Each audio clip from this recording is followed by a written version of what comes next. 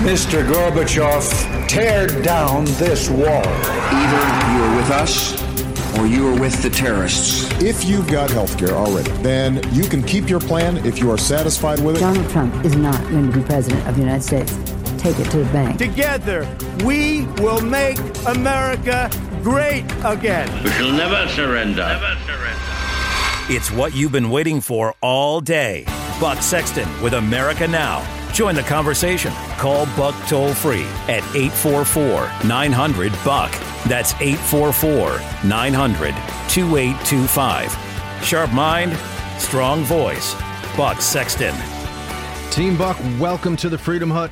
Great to have you here. Honor, privilege, pleasure. Thank you so much for your time, as always. I'm excited to hang out with you. 844-900-BUCK. That is 844-900-2825.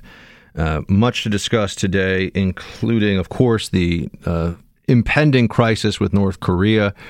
We will actually later on, I'll talk to you a bit about it this hour. Later on in the show, we'll both war game it a bit and then talk about some of the technicalities, the missiles, the weapons involved. And that'll come later in the show. We'll return to the issue of North Korea. I want to talk mostly about the politics and the strategy side of it, the messaging side of it today, or right now. But also keep in mind, we will get to the continuing fallout from the firing of that guy in Google for writing about the evolutionary biology differences and or choices and or realities of women and men in the workplace in technology. Some very interesting stuff happening there. And also, if we have time, perhaps I will speak to you about the fact that Chelsea Manning is posing on the cover of Vogue in a bathing suit. The world really has, or at least the fashion world and the left, the progressive, artsy left has completely lost its mind. But you probably already knew that. And I'll give you some thoughts on we may talk about the opioid crisis again today, but I want to talk to you about another public health crisis that is being overshadowed by the opioid crisis right now. And it's one that I would think is something that you will have your own stories, your own associations and memories and struggles with. We'll get there later on in the show as well. So we've got, as we always do, much to discuss today. But let's start with what's going on with North Korea. The president is standing up to a bully. Kim Jong-un, the North Korean regime, this hyper-militaristic, racist, fascist state of North Korea, is bullying its neighbors, bullying South Korea, and trying to both bully and blackmail the world. And we've seen successive administrations say they're handling the problem, but do nothing really to stop the problem. In fact, it continues to get worse. I mean, here's the way that when you have a Democrat in the White House, here's the way that the news media reports on a North Korea deal. This was back in 1994. The Clinton administration, Madeleine Albright, they were supposed to be so wise on foreign policy matters, so erudite, so schooled in all the different intricacies of this incredibly complex world of high-stakes diplomacy. And this is the way that the networks talked about it back in 94. President Clinton today officially announced a deal that could end the long-running crisis with North Korea over nuclear weapons. It could also ease tensions on the Korean Peninsula and open the way for normal relations between the U.S. and one of the world's last old-line, hard-line communist states. North Korea has finally cut a deal that, if carried out, would keep it from developing a nuclear arsenal. All right, so you'll notice the way that this is set up, and that was, of course, National Guard documents Rather himself. It could normalize relations. It could end this conflict. It could make everything better. A very positive tone from Rather in 94 when CBS had an enormous viewership, CBS Evening News in the early 90s. There was so much less competition, and the broadcast networks were able to really dictate the news narrative for anybody who's getting their news from TVs. It's also pre-internet, although I guess some folks had, CompuServe or something. But hello. Remember that? AOL? I think, CompuServe was way back in the day. But it was pre-internet, so you had the major newspapers, which are all left, and you had the broadcast news networks, which were all left. And Dan Rather there taking this very optimistic at best, or is the nicest way to say it, I should say.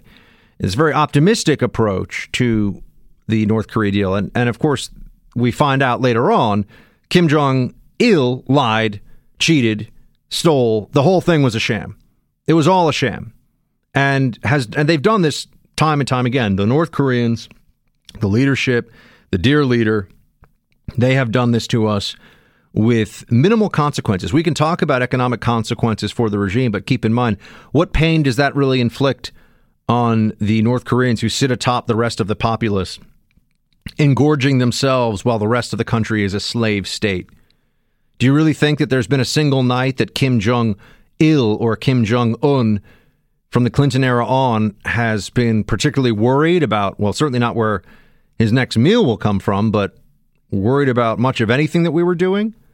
I think they've been laughing at us. And I think they have reason to laugh at our policies because we have been so ineffective. We have been ineffectual in achieving the goal of boxing in North Korea. We are supposed to contain them, we are supposed to deter them, and we are supposed to eventually end this totalitarian, kleptocratic regime of sadists. To call them psychopathic may be a bit imprecise because they do operate on some rational level, but they are sadistic. And it is a truly evil, and to call it part of the axis of evil was a very accurate description from the George W. Bush administration. But here we are. Here we are now, after decades of the same failed approach in diplomacy, after being told that everything would work out better. And so it's with that as a backdrop, it's with failure after failure and the problem of North Korea getting worse, that we now have some portion of the media, a large portion of the media, I would argue, that is more worried about strong words from our president than the actual threat of North Korea destroying an entire city, including perhaps even a U.S. city. Now, I know that it may help us sleep a little better at night that we could destroy anybody, and it should.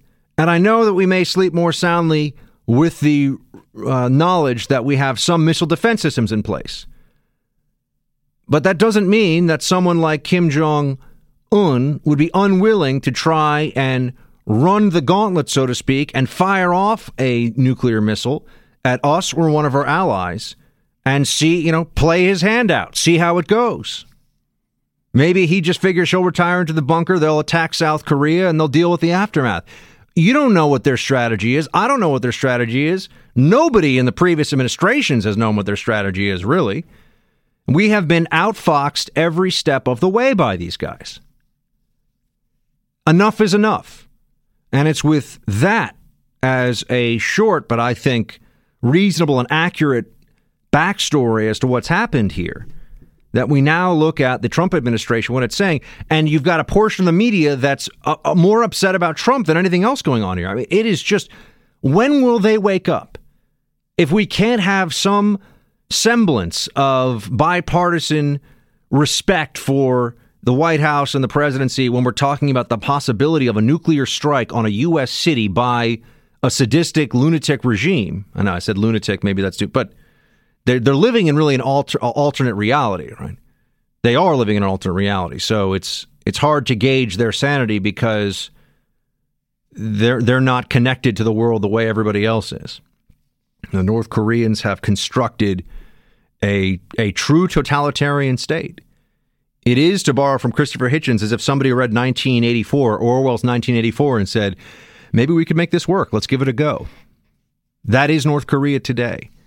And they may be in a position to fire off nukes. And as I said to you, we will talk both about the missiles involved as well as some wargaming. But I want to hold that off till later in the show. We'll return to the topic of North Korea. For now, I am astounded to see the gall from some former Obama administration officials who now want to lecture the world on what should be done with North Korea and to point a finger at Trump and say that Trump is the problem. Trump is staring at the reality here, and Trump, who has General Mattis as his Secretary of Defense and has a core of people around him at the top echelon of the national security apparatus who really know what they're doing, are brilliant strategic thinkers, and they're obviously all very concerned too. They're willing to confront the threat. You see, the Obama administration's plan was to push all difficult problems off into the future, make it someone else's problem, do very little, and then watch as the literati and Twitterati set of CNN and MSNBC and the various broadcast networks and major newspapers write flowery, glowing editorials about how brilliant Obama and his team of foreign policy experts are. That was their foreign policy. Do nothing and talk about how brilliant you are for doing nothing. Push off the problem into the future. Procrastinate on issues of national security, including those of nuclear importance. That's what they were doing. And now they reemerge already to tell us about how Trump is the problem. Oh, his rhetoric is so bellicose. Oh, this warmongering from Trump. How do we think? How are we supposed to have our commander-in-chief respond to someone who, through state media, which is the same as having a spokesman, their state media is the equivalent of a statement from the White House. We get that, right?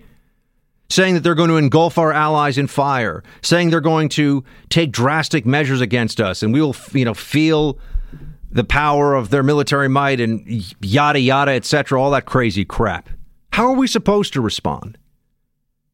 As I said, Trump is confronting a bully, and the bully has to believe that that this country, that our military, the best military, the most powerful military machine, not just on the planet, in the history of the planet.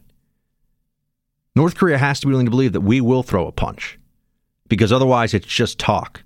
Otherwise, we're the guy who's saying things as he's pushed out of the bar while his buddy's getting beaten up. Trump is doubling down on this rhetoric. In fact, today, this is what he had to say after saying yesterday there'll be fire and fury. The media got all upset at him. Well, this is what he had to say today. I think it's the first time they've heard it like they heard it. And frankly, the people that were questioning that statement, was it too tough? Maybe it wasn't tough enough. They've been doing this to our country for a long time, for many years. And it's about time that somebody stuck up for the people of this country and for the people of other countries. So if anything, maybe that statement wasn't tough enough. And we're backed by 100% by our military. We're backed by everybody. And we're backed by many other leaders. And I noticed that many senators and others today came out very much in favor of what I said. But if anything, that statement may not be tough enough. May not be tough enough, he says. So words do matter. Everyone seems to agree on that right now. Words matter, and the president has decided that in the war of words with North Korea, he's not going to just sit by and let them create an atmosphere where, it should be noted, they're always telling, the North Korean government is always telling the North Korean people that they have beaten us, that they have schooled us, that we are afraid of them, and that it's just a matter of time before they retake South Korea, and that we are too cowardly to do anything about it. That's what this country with a 1 million man plus standing army and the greatest concentration of military force and artillery and conventional munitions on the planet, really, at the DMZ, that's what they are convincing their people of all the time. And so we like to think that this is just a country that's on the brink of collapse, that there's no support, that there's no domestic will in North Korea to try and attack the South, a replay of the Korean War. But the more we know about what's going on in that country, the instability of the regime at the leadership level, and also the legitimacy crisis that looms ahead for North Korea as more of its own citizens see, South Korea is actually prosperous. South Koreans have food. South Koreans have advanced technology. You told us, dear leader, that they were living in penury, that they were puppets of the United States, that they were in misery. What's going on there? The North Koreans don't have a great answer for that. But you know what the answer could be? Oh, don't worry. That's just stuff that we'll take from them. Don't worry. We'll end that whole way of life because we are the true Korea and we will unite this peninsula under the dear leader. crazy as it sounds to you, that is doctrine in North Korea. So Trump being willing to speak with some oomph and some sound and fury is not meaningless, is not crazy, and I think a lot of people look around saying it's about time. Standing up to bullies is never easy, and it's never without risk.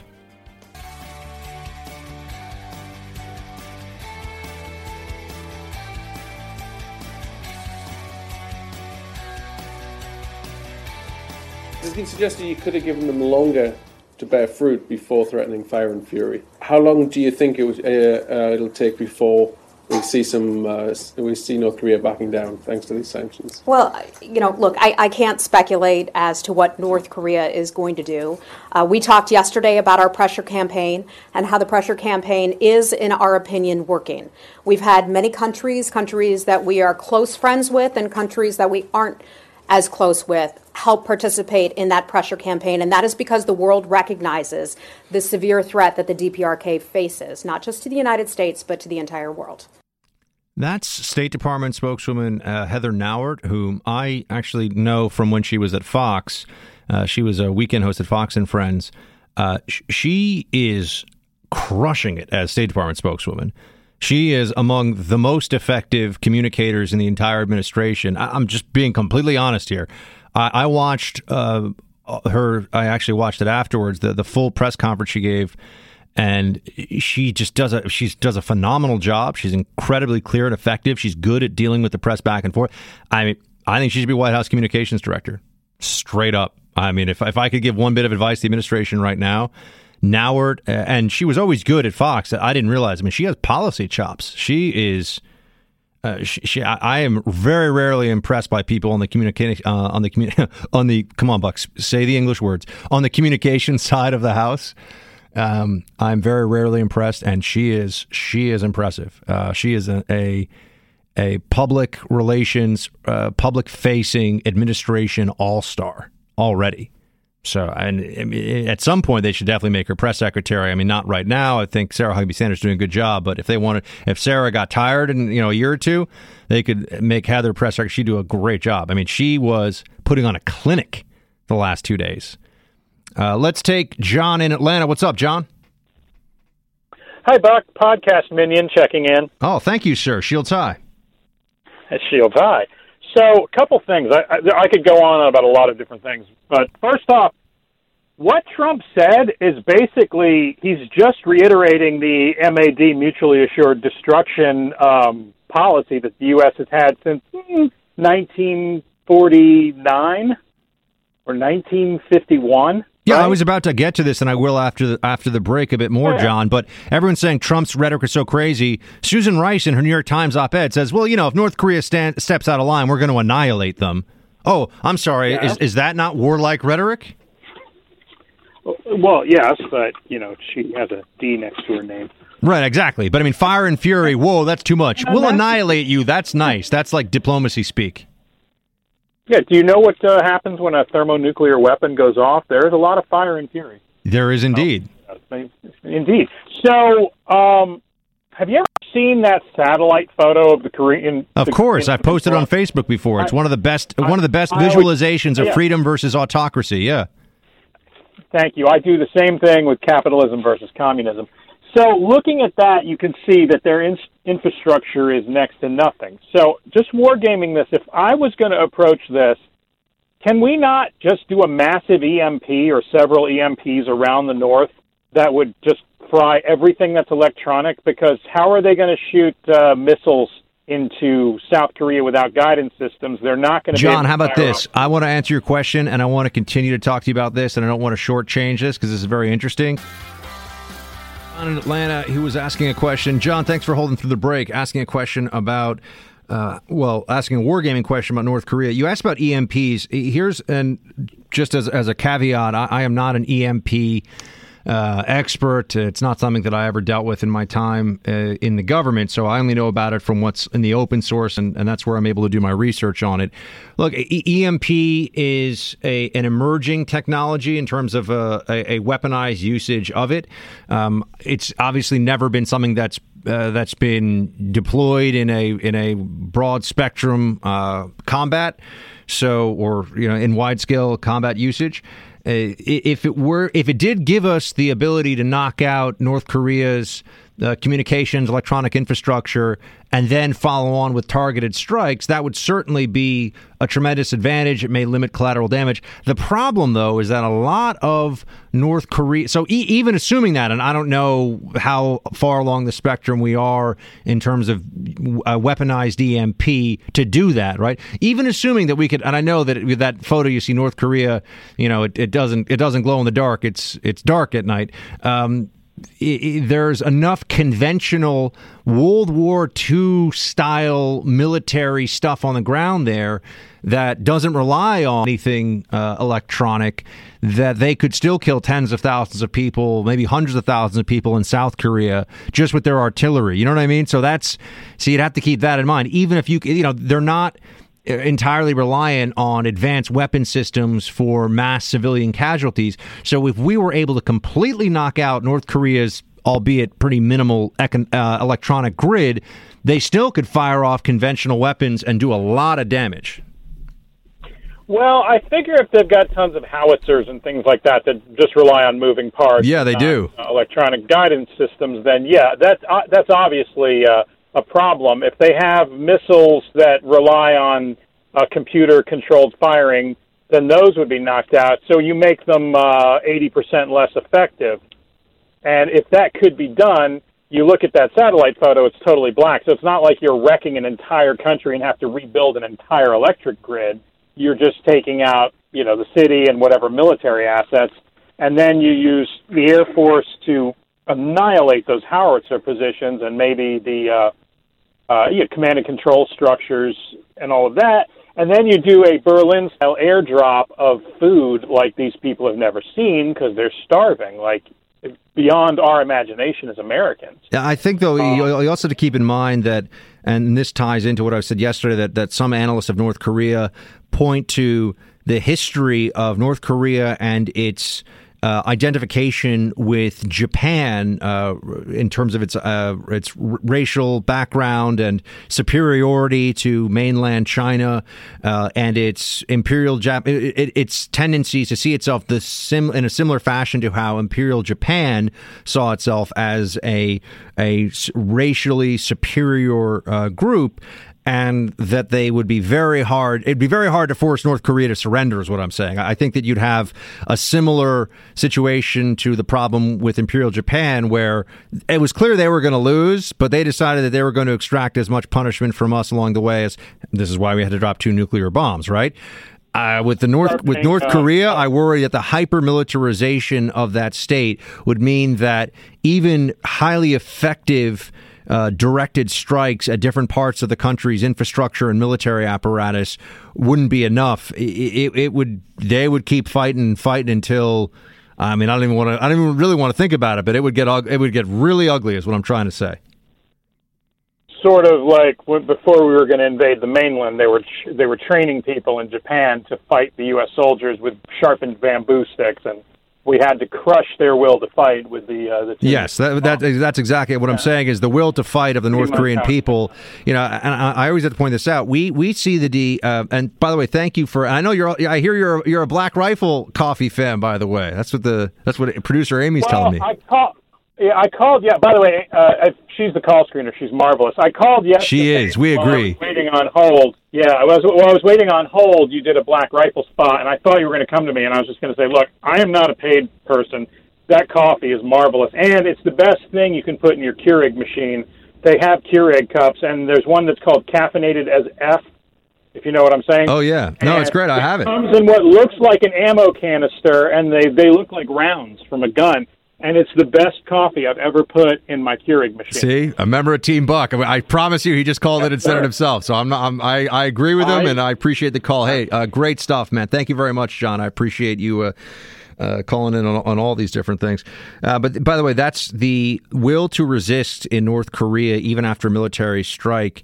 We have to keep in mind that that part of brainwashing is that people actually start to believe stuff. And North Korean propaganda, we see it as cartoonish, we see it as foolish and silly and disconnected from reality. And while all that is true from our perspective, if you grew up inside of North Korea, there are some people who support the regime. There are some people who believe that they face annihilation. And I don't mean like a few. There is internal support for the Kim regime. We have no way of knowing, by the way, how extensive that is. Don't be fooled into thinking that the media really has insight into this, because they don't. All right. Remember, I hate to bring it up. Remember, Iraq will be greeted as liberators. By the way, we were greeted as liberators in Iraq by a majority of the population.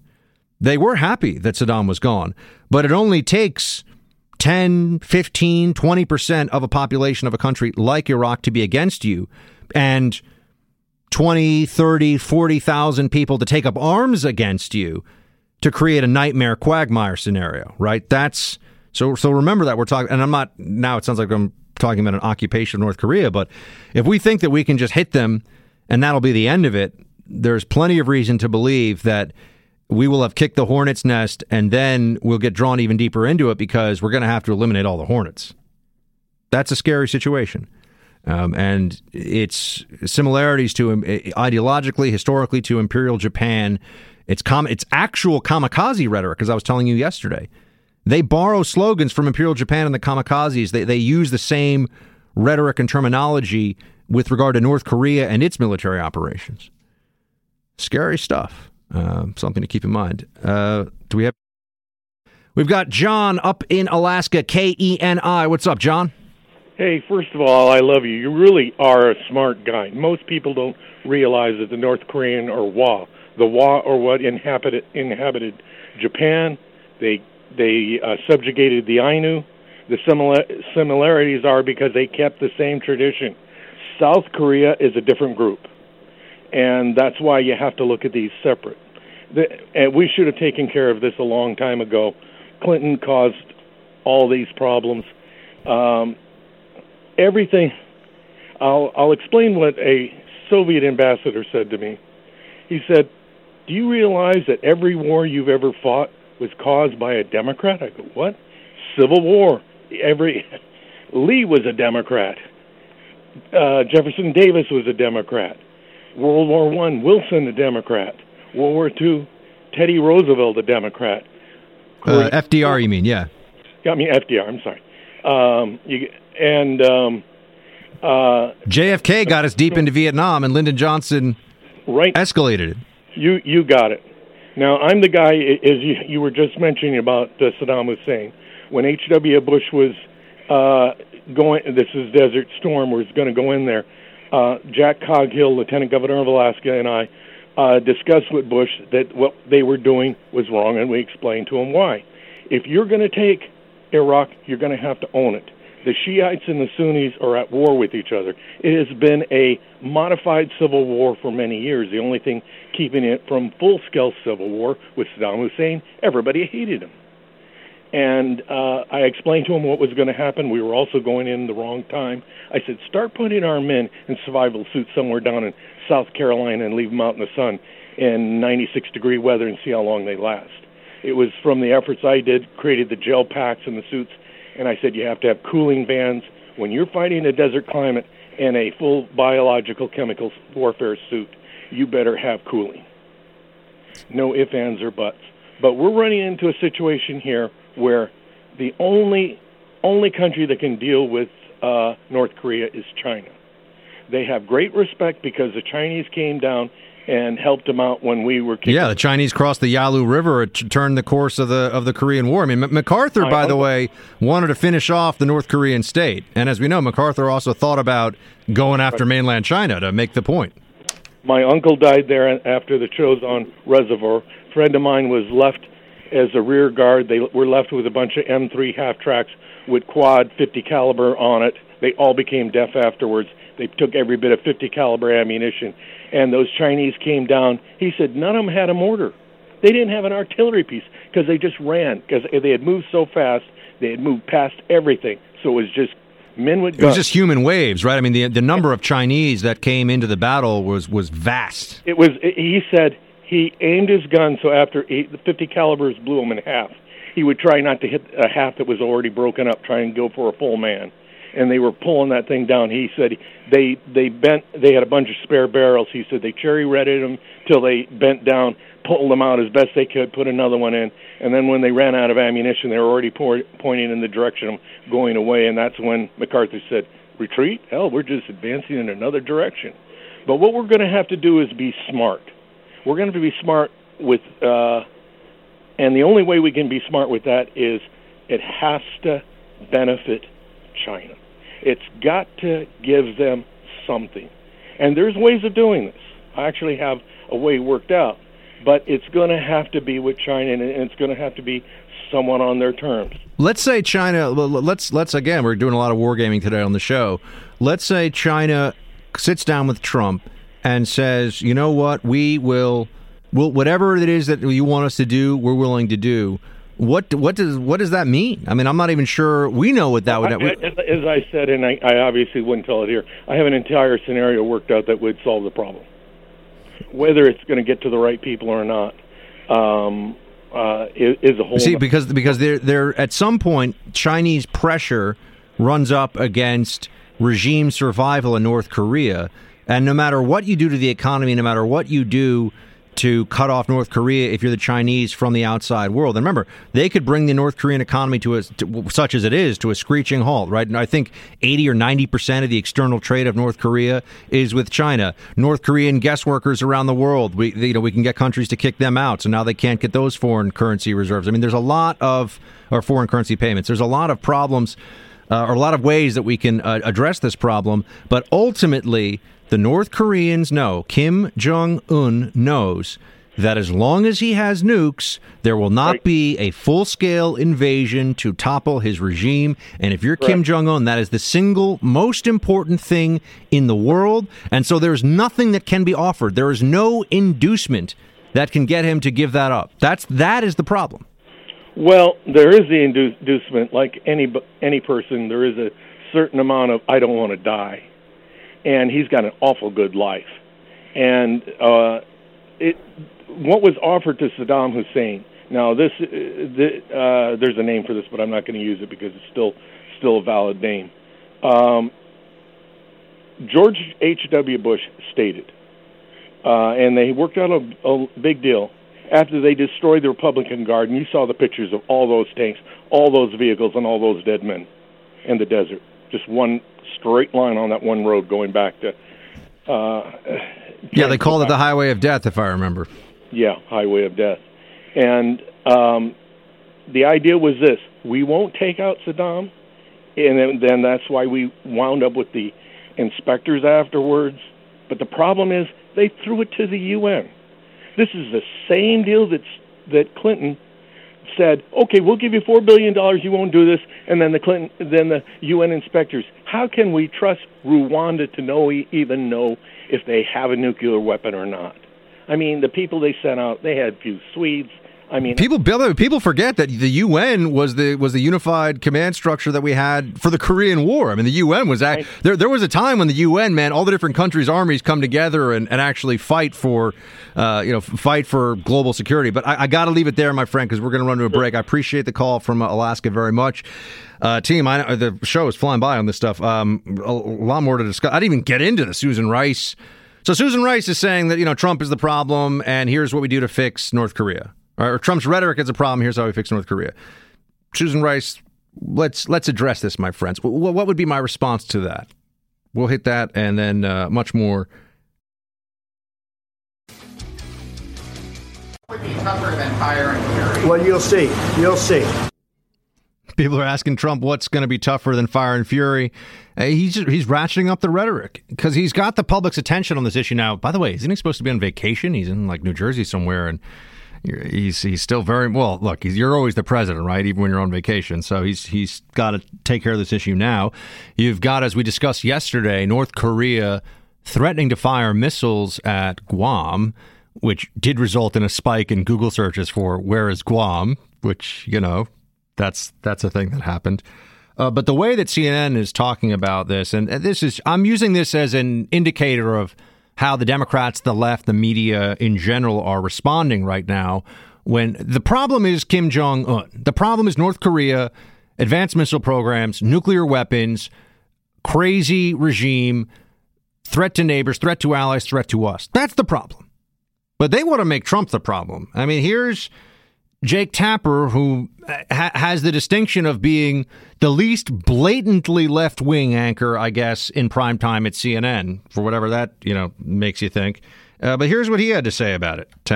President Trump speaking more loosely and, in the view of critics, recklessly about the most devastating weapon known to man, more so than any leader of any Western nation. You have Susan Rice in her editorial today in the New York Times saying that if North Korea steps out of line, I'm paraphrasing here, but she used the word annihilation. They face annihilation. Why? We're parsing this terminology in such a way that, yeah, we're all very clear on this. If North Korea attacked us, we would use our incredible, in the true sense of the term, it's hard to fathom, nuclear arsenal to end the North Korean state, which would be terrible, by the way. There'd be tens of millions of people killed. But that is, or at least millions of people. I mean, I don't know what the full extent of the casualties would be, but it would be horrific. But we're all aware of that. That's what's going on. But, they put these people, they bring out clowns and put them on TV to talk about this. People who have no business discussing this whatsoever. It's uncoordinated. It's irresponsible. But is it possible that they're just good cop, bad copping North Korea, that Tillerson says everybody can calm down, we're going to figure this out diplomatically, and the president says fire and fury will rain down on you, that they want to be unpredictable? The only thing that's predictable about them is that they're inconsistent. But I have a hard time thinking that this was a strategic, well thought out, That's Anna Navarro from CNN. What she knows about North Korea would be a fun game to play. I would like to have on the spot trivia with Anna Navarro. When was the Korean War? What's the capital of North? What's the capital of South Korea? I mean, it would be an interesting game to play. These are people that they put on TV to talk about this and to talk about how dumb the Trump administration is, by the way, and how strategically incompetent and they don't know anything and they're reckless and.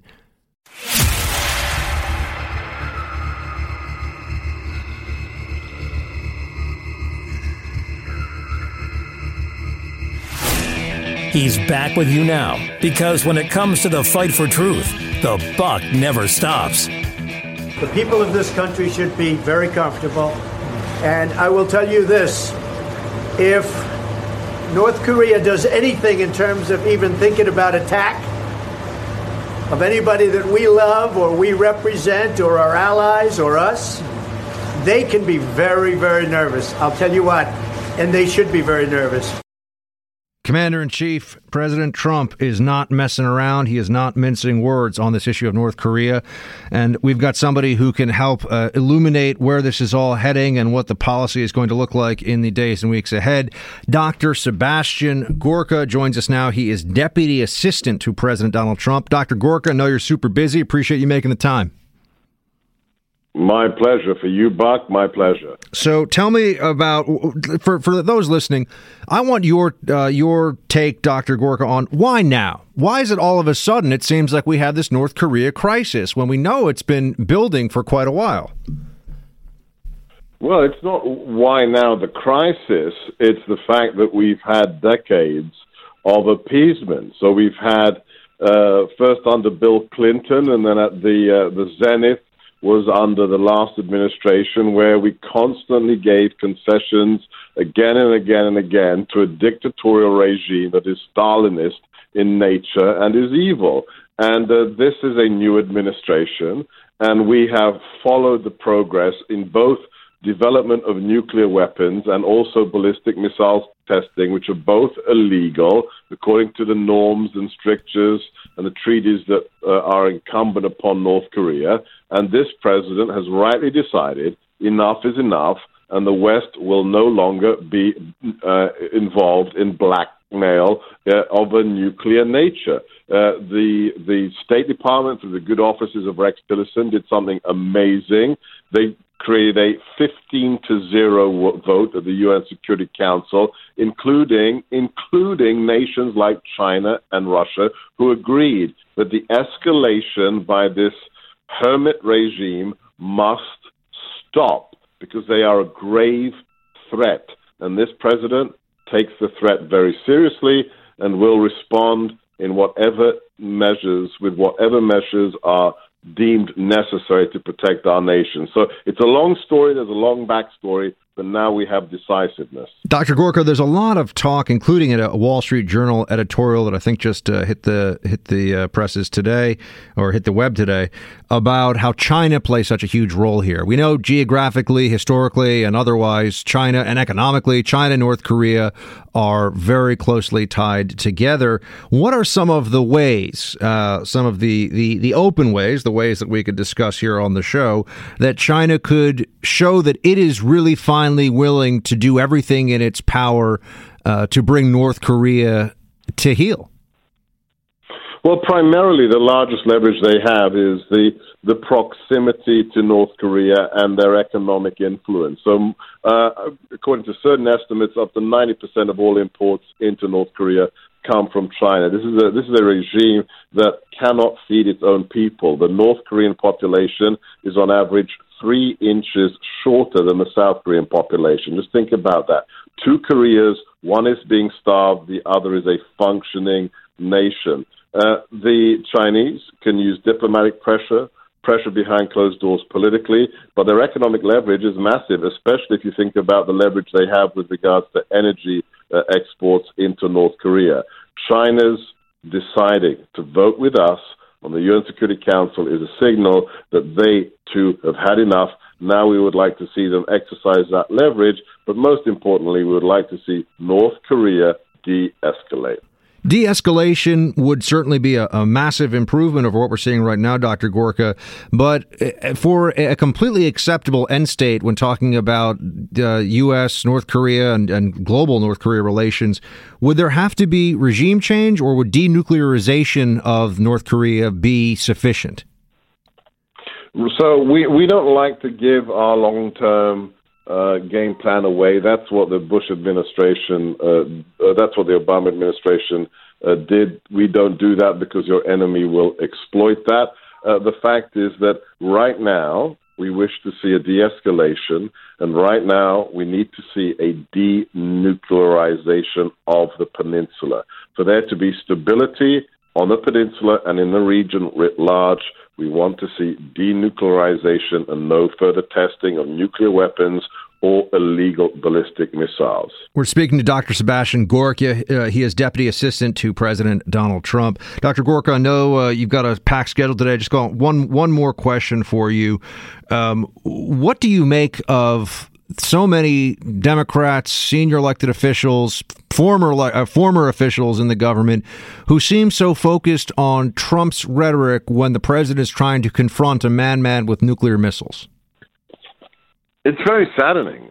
Look, whether it was Truman or Roosevelt during World War II, whether it was the Eisenhower during the Suez Crisis, whether it was JFK during Cuba, there's a point at which political party differences must be put aside temporarily in the interests of the nation. This is a democracy, but when national security threats are grave, then you can't allow your personal political preferences or your agenda to trump national security. We're all Americans, and the president wants to protect everybody in this nation, whether you voted for him or not, or whether you voted at all. And the idea that we have politicians, and especially journalists and members of the media, think that their political views are more important than national security, that is the road to perdition, and I find it very, very sad. Dr. Sebastian Gorka, everybody. He's Deputy Assistant to President Donald Trump.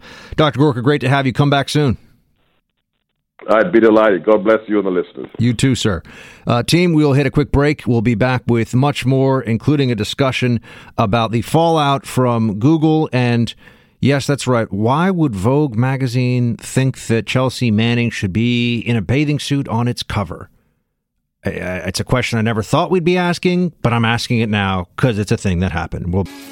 So the progressive left embraced Chelsea Manning a long time ago, and they have created this fiction, really, that Chelsea Manning is a whistleblower. Not sure what any of the whistleblowing was. Blowing the whistle how? that war is a dangerous and hard business, that diplomacy requires confidentiality and discussions behind closed doors to move U.S. interests and universal human interests, when possible, forward.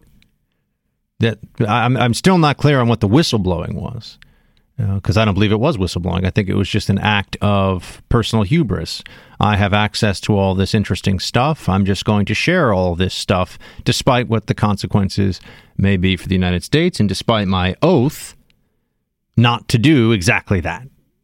But Bradley, now Chelsea Manning, has become a transgender individual. And I have to say, this is becoming an increasingly difficult situation when it comes to the pronoun usage, because now we're being told, yeah, you have to say she. It's rude, it's mean, it's unkind not to say she. Chelsea Manning is a man. Chelsea Manning is a man. I don't know why this is well, I do know why it's a controversial point, but this should not be a controversial point. Chelsea Manning is male.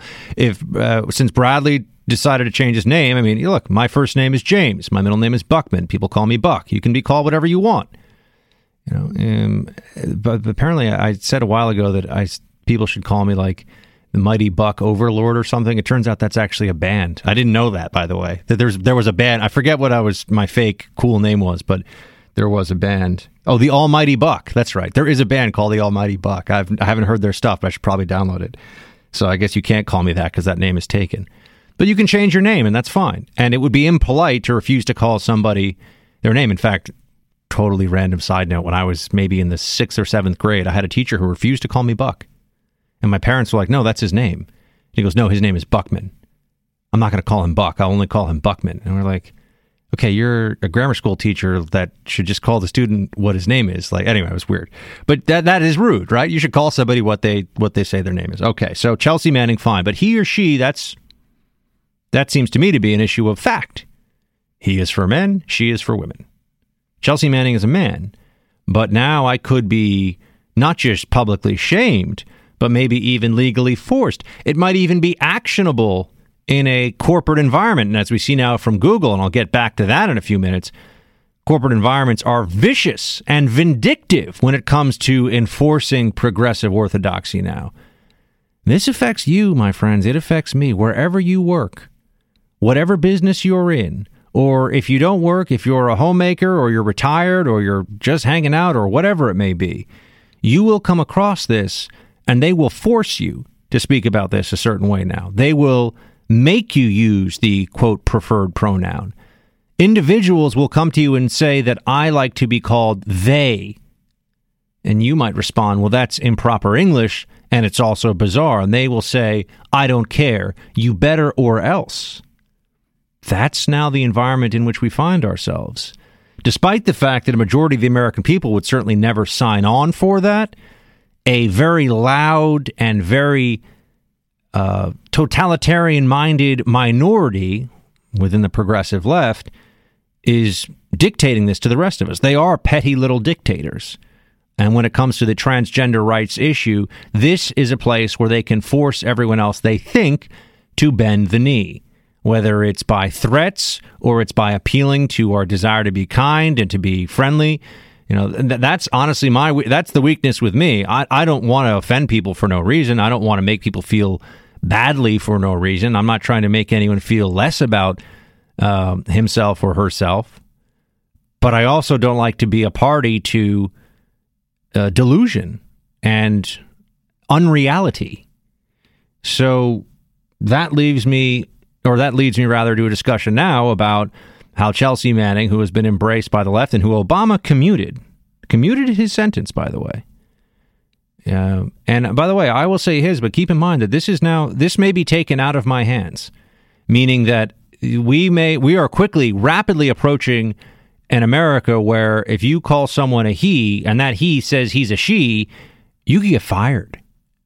You could be brought up on discrimination charges. I mean, once the government decides that feelings trump reality, we're in a very dangerous place, because where does that stop and start? What are the outer boundaries of that phenomenon?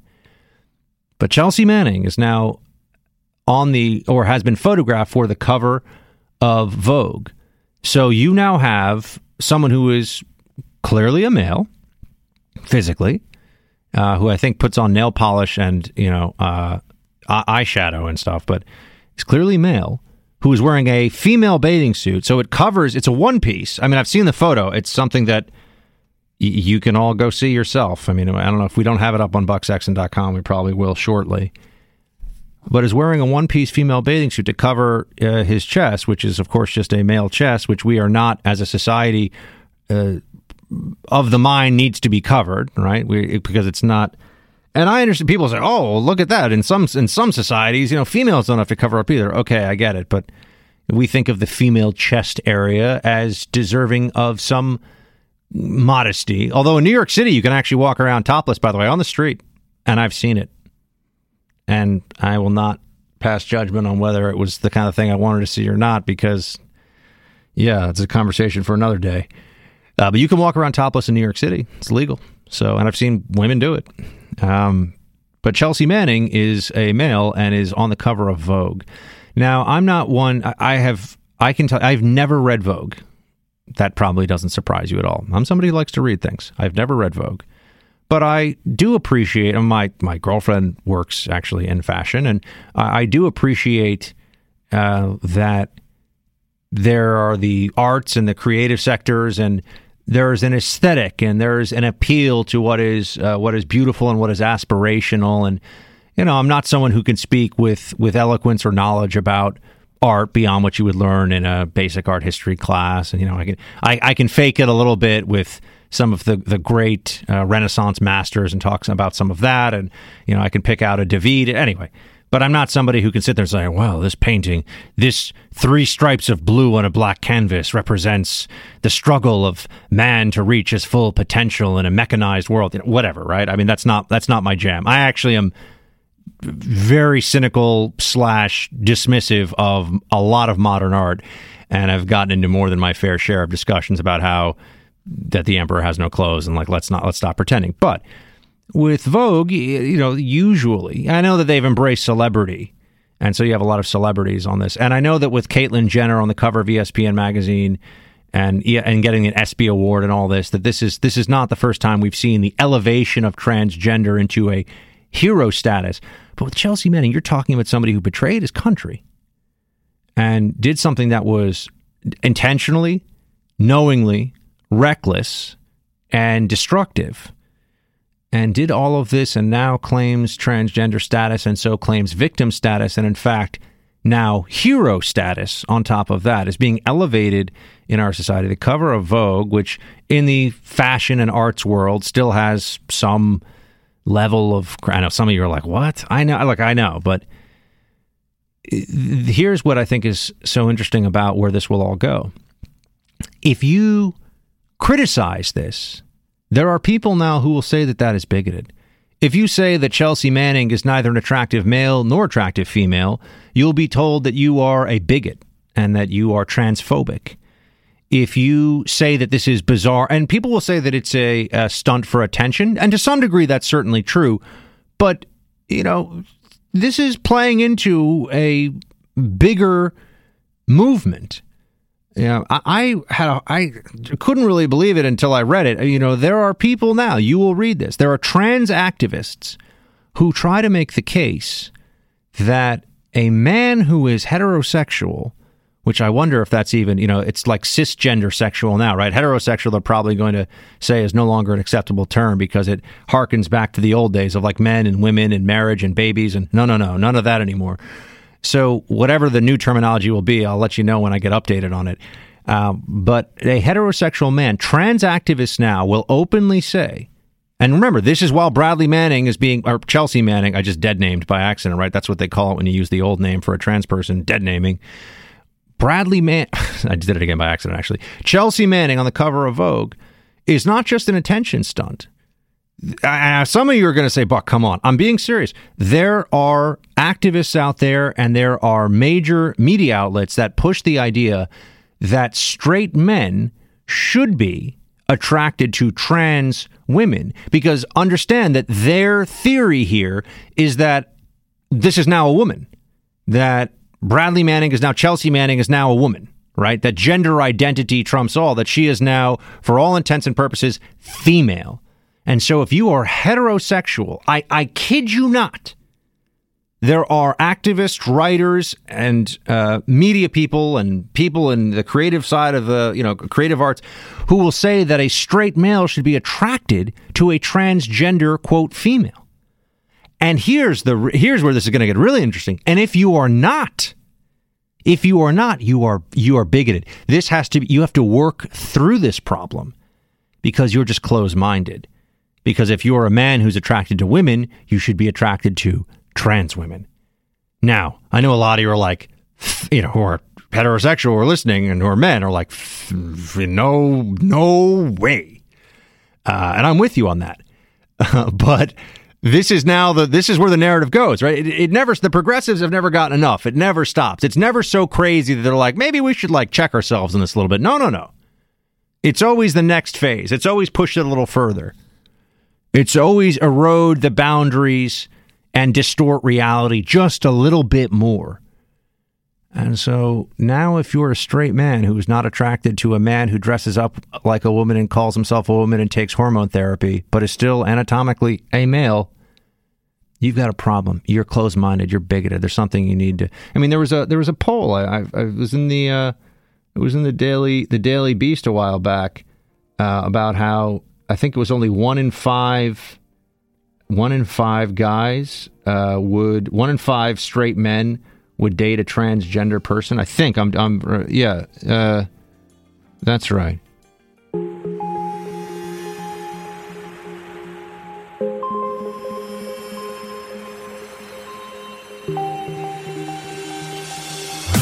He's holding the line for America. Buck Sexton is back.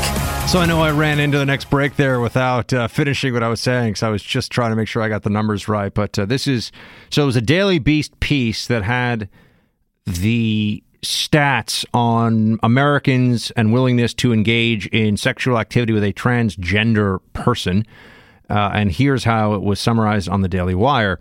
Daily Beast laments that just 1 in 5 Americans want to have sex with a transgender person. Younger Americans were more open to having sex with a transgender woman, including 13% of 35 to 54-year-olds and 19% of the 18 to 34-year-old age bracket. Now, what they mean by this, or what they're getting into here, is, it says the survey did not specify whether the numbers changed if the transgender woman was pre or post-op. But yeah, this is now, they're trying to change this. This is a cause now. If you're a guy who's attracted to women, you should be attracted to guys who think they are women. That's what they're saying. And if you're not, there's something wrong with you. This is now I know 5 years ago it was, we'll never say that men should be able to, use the girls' room, right? Or the ladies' room. And now here we are. If you aren't on board for that, you're a bigot.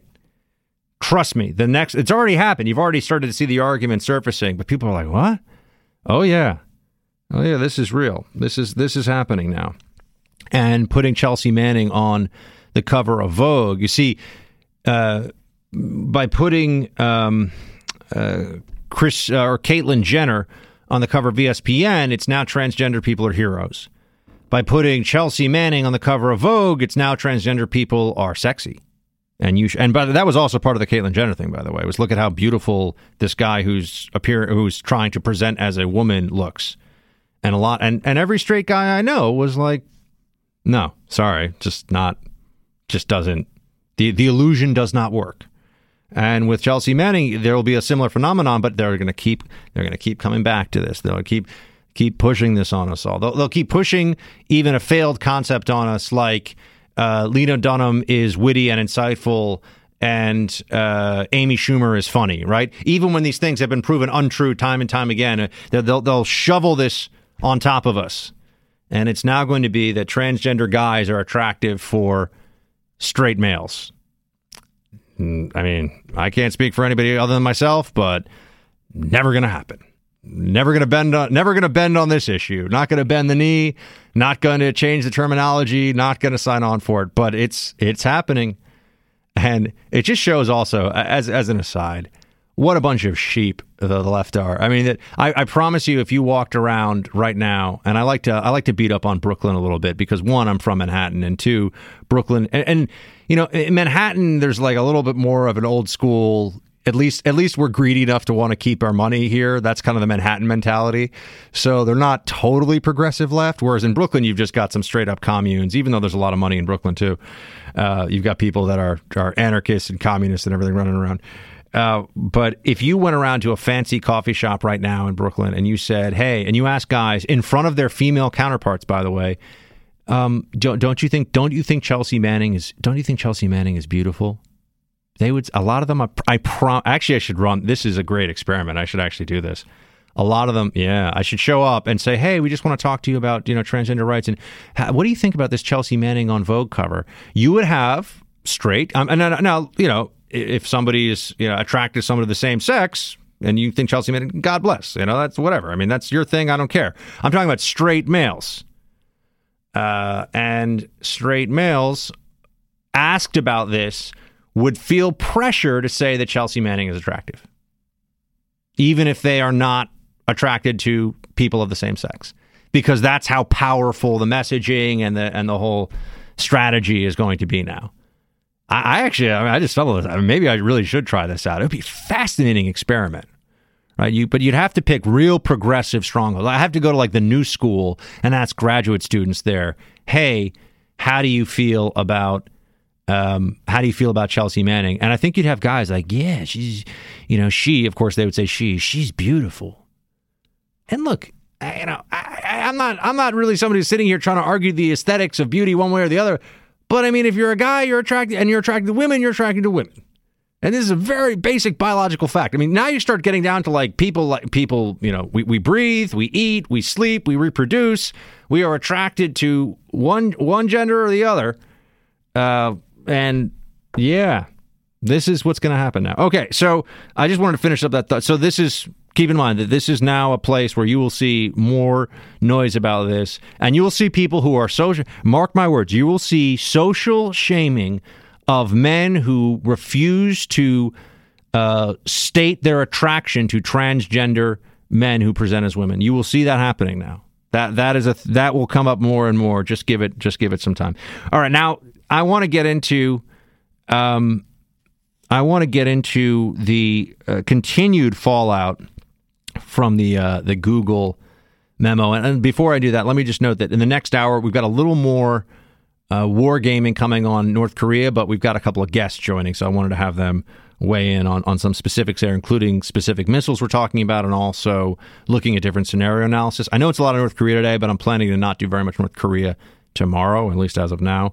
And also I want to talk to you about the alcoholism epidemic in this country. That's in the next hour too. So just note that that's where we'll go. I think this actually, this will be a decent time to stop, because I've got a lot to say about this, about Google and what's happened at Google, the aftermath at Google. The progressive orthodoxy has been exposed, and it's kind of like when the curtains open and the vampires are caught out in the open. It's like, and they all like get burned and turned to dust. There's a little bit of that going on now. It's kind of like, wow, you guys are crazy. Like you are so out of touch with reality, and also just nasty, so very nasty to those who disagree with you. And so babyish and childish and, oh, my hurt feelings, I'm so sad. I'm just like shaking, RN. What am I going to do? Literally shaking. There's so much of that. So much pathetic victimology and whining. And we all now live in this America where if you can claim that someone else oppresses you, you can also make demands about what everyone owes you. Well, that's the greatest scam running, isn't it? Oh, this makes me feel sad, or this makes me feel unsafe, or I don't like those ideas, so I need, I want a better job, or I want more money, or I want. This is like a defining characteristic, a defining ideological point on the left within the Democratic Party. I mean, this is where it is now. And Google is just one of the biggest examples of it. And Google is a vastly wealthy and powerful company. And on a person-to-person level, in terms of its human resources and intra-office politics dynamics, it's just childish. It's like a bunch of babies run the place. I mean, sure, they're all brilliant computer engineers and they're changing the world and all that. But, if you walk next to them and you try to talk to them by the water cooler, you better not hurt their feelings. Oh, so sad. So let's talk a bit about that. And also, I think I'll probably get to... Sorry, guys. I end up doing... I come into the show with like 5 hours of what I want to talk to you about, and I end up having to cut so much and leave it. And usually I get to it the next day if I can. Maybe this memo about science that was in Slate. I mentioned it yesterday. I started to get into it, but... Oh boy, it's good stuff. It's good stuff, I promise you. So let's see if we can get into all of that and more. By the way, BuckSexton.com, posting stories we talk about here. If you want to read, get a little more, get into a little more background on them. And also BuckSexton.com/store. You can buy our awesome gear. I've got my own T-shirts on the way. I got some today. I placed the order. So love it also when people share it on social media. Very much appreciate that. And for those of you who don't make it to the very end of the podcast, which is or very end of the show, which is usually when I throw in this pitch, please do download our podcast. It's on iTunes, Buck Sexton with America Now. And if you wouldn't mind rating it, you just click the stars, hopefully 5 stars. And if you want to write something about Shields High, it's awesome. I love it. That would be great too. And maybe just tell one friend. Just one friend. If every one of you listening told one friend about the show, next week it'll be like, boom, amazing stuff. Small favor, but means a lot to me.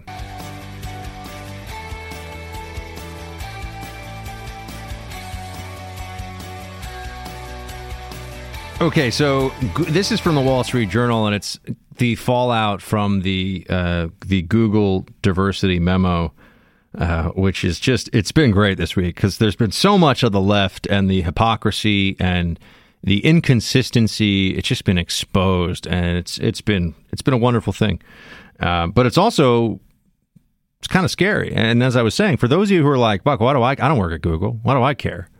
Wherever you work, if they have their way, if the Democrats have their way, if you're a machinist, if you're a truck driver, if you're a school teacher, if you're a pediatrician, if you're working at Walmart, or you're an entrepreneur starting your own business, whatever, you will have to live by these new mandates of political correctness, or these continuous mandates, I should say, of political correctness and diversity and multiculturalism and transgender rights and pronoun usage. And you have no escape from this now, because they will use the law as well as social shaming to get their way wherever you are in the country. I know some of you are like, Buck, I'm in Kansas, or I'm in Alabama, or I'm in, oh no, they'll find you. They will find a way to make an example of you. And so this is why it's important for all of us to understand what's happening right now and where this is going. Okay. And Google is just a very visible, very important exemplar of what's happening here. This is kind of the epitome of the progressive leftist mindset. All right. So you have the following reported from the Wall Street Journal. Google canceled a company-wide meeting about diversity just before it was set to begin Thursday, saying right-wing websites published the names of employees who had proposed questions raising security concerns. Google chief executive Sundar Pichai said in an email to employees that the company decided to cancel the highly anticipated meeting after employees expressed concerns about their safety and worried they may be outed for asking a question at the town hall. Let me just recap, everybody. That's the end of the quote there. Let me just recap.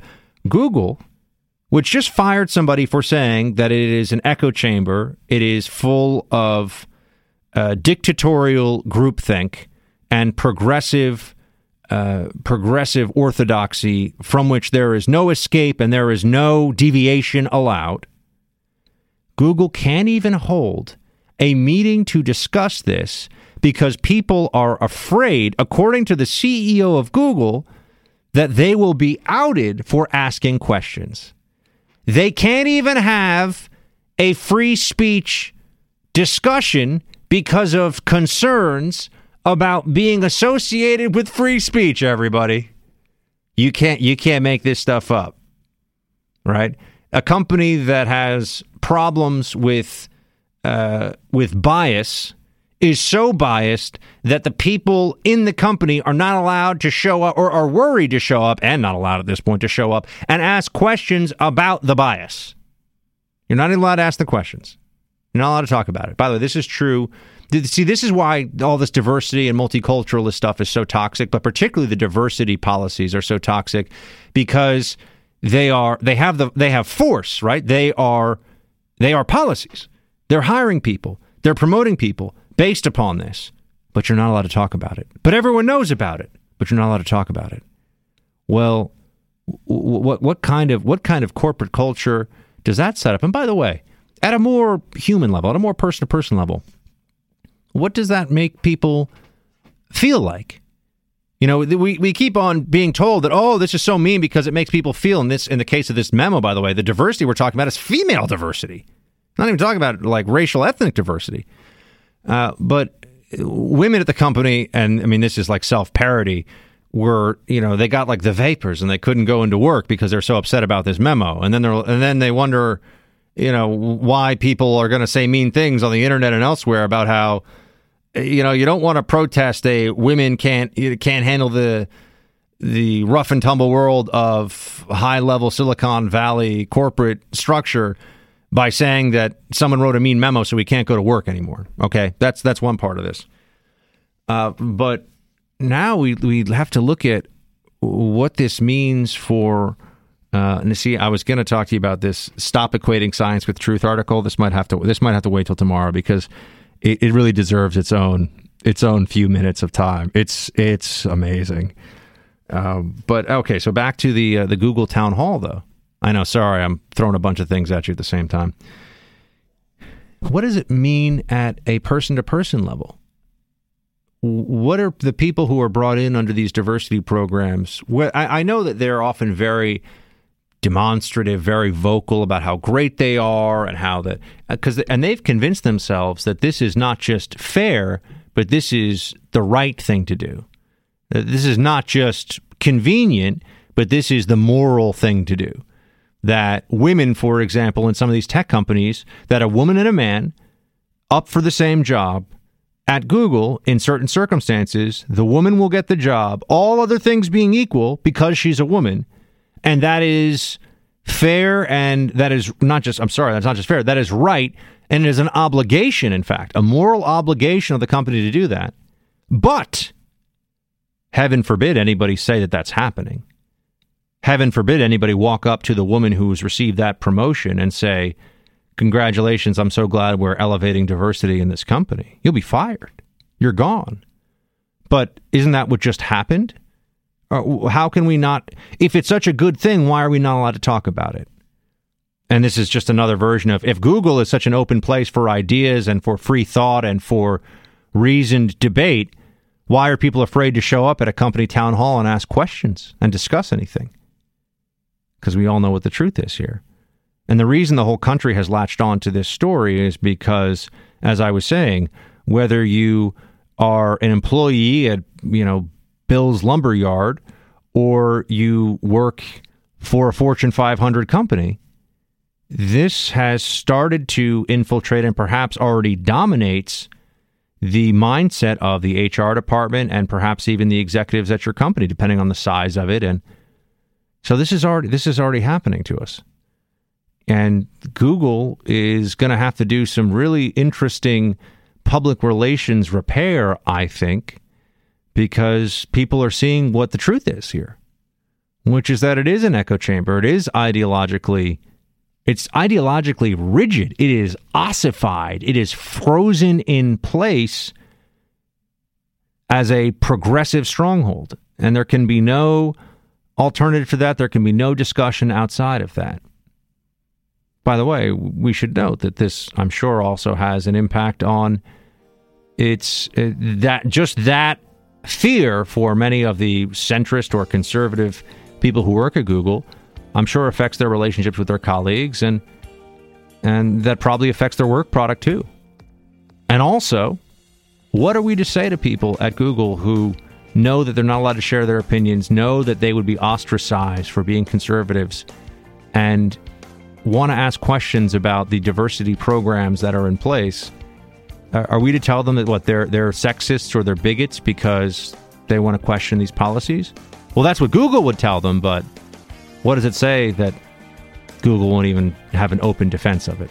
And it's fascinating. We'll talk about this more tomorrow. Like I said, we're going to war game a little bit of North Korea coming up here, and then I want to talk to you about some personal experience with the alcohol epidemic.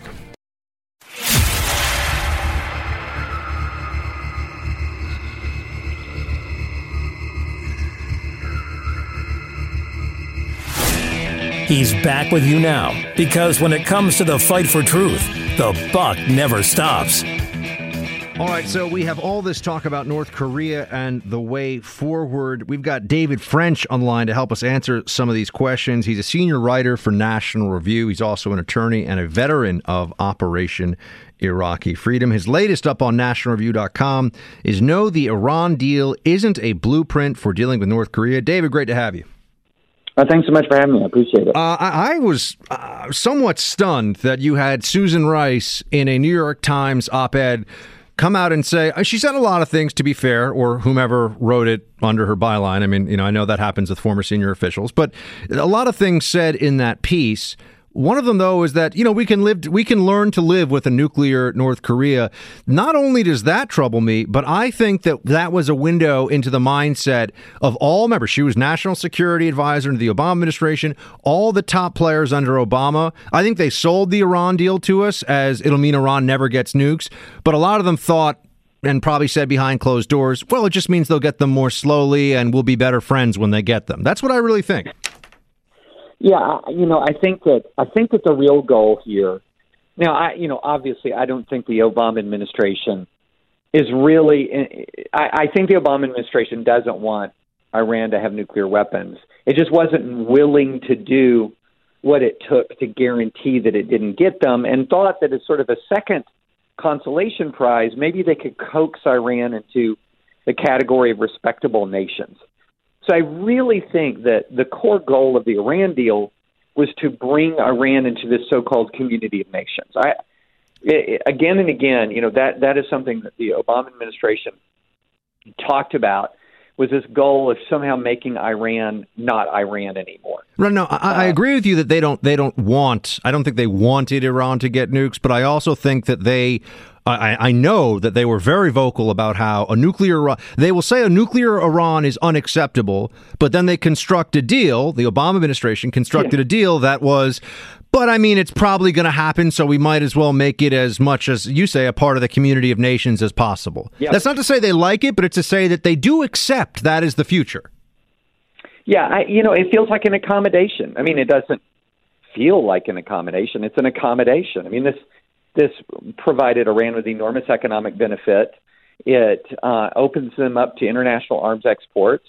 It allows them to develop ballistic missile technology. I mean, as I said in my little piece about comparing it to North Korea, if you had the same arrangement with North Korea, it would supercharge North Korea's power, especially the access to international arms markets. I mean, could you imagine the North Korean regime with modern weaponry? This is the last thing that we want to do, is pursue some sort of Iran-style deal. That would just make North Korea more dangerous. Well, yeah, that's why I think the parallel is so useful, because we were told that in Iran that is allowed to have a civilian nuclear infrastructure that is normalized to some degree in the eyes of the international community, that has tremendously more foreign currency reserves, a whole lot more cash on hand, a whole lot more thriving economy, connections to the international banking system, that Iran is more likely to deal with us in the future in a reasonable way. But in reality, that'll actually make it a lot harder to drop the hammer on them. And when we look through the lens of what's going on with North Korea, if you put North Korea 5 or 10 years down the line, which who knows? I mean, at this point, it looks like they're going to get nuclear ICBMs a lot faster than that. But if you put North Korea 5 or 10 years down the line, and it was much wealthier, much more advanced, conventional weaponry, ties to the international banking system, that's a nightmare. And because if the ideology doesn't change and they're just in a much better, stronger position, whatever we try to do to correct them in the future is going to be a fool's errand. Yeah, I mean, it's ridiculous, and it's especially ridiculous when you consider that we already tried that with North Korea. So, the agreed framework of 1994 that Bill Clinton entered into with North Korea to allegedly stop its development of nuclear weapons was kind of like the beta test for the Iran deal. I mean, even right down to, we've been talking about this bring Iran into the community of nations aspect. That was a core part of it. So, here was Bill Clinton in 94 saying, we've halted development of nuclear weapons. We're going to bring North Korea into the international community, and we don't have to trust because we have a verification system. And, of course, North Korea had a secret uranium enrichment project going on, and the deal collapsed. And so then you fast forward to 2015 with the Iran deal, and the Obama administration starting to sell it to America, and it is the same deal. It's, we're going to stop their weapons or seriously slow down their weapons development. We're going to bring them into the community of nations, and we don't have to trust because we've got verification. And you're thinking, look, we've seen this movie before. It's, fool me once, shame on me. I mean, shame on you, fool me twice, shame on me. And then now people are saying, like, fool us a third time? Well, that just makes us fools. I always like the George W. Bush version of fool me once, can't get fooled again. So I think he gets right to it. He shortens it. We're talking to David French. He's a senior writer for National Review, also a veteran, served in Iraq. David, tell me about your piece, Into the Abyss, a scenario for the next Korean War. Yeah, so this was one I really tried to create. I really tried to give people a vivid picture of what a start of the next Korean War would be like if North Korea was able to develop a miniaturized nuclear warhead deterrent. Because there's an awful lot of people who say, well, if you just, Huffington Post, I got a news alert from Huffington Post, note to self, unsubscribe to news alerts from Huffington Post. But it said, well, how do you not start a war with North Korea? Well, just don't bomb North Korea. Well, you forget that the military doctrine of North Korea is forcible reunification of the Korean Peninsula. And so what I did is I mapped out a scenario where North Korea lashes out against the South. For whatever reason, maybe they have internal instability, internal problems, misperceive a threat from the U.S. They take Seoul.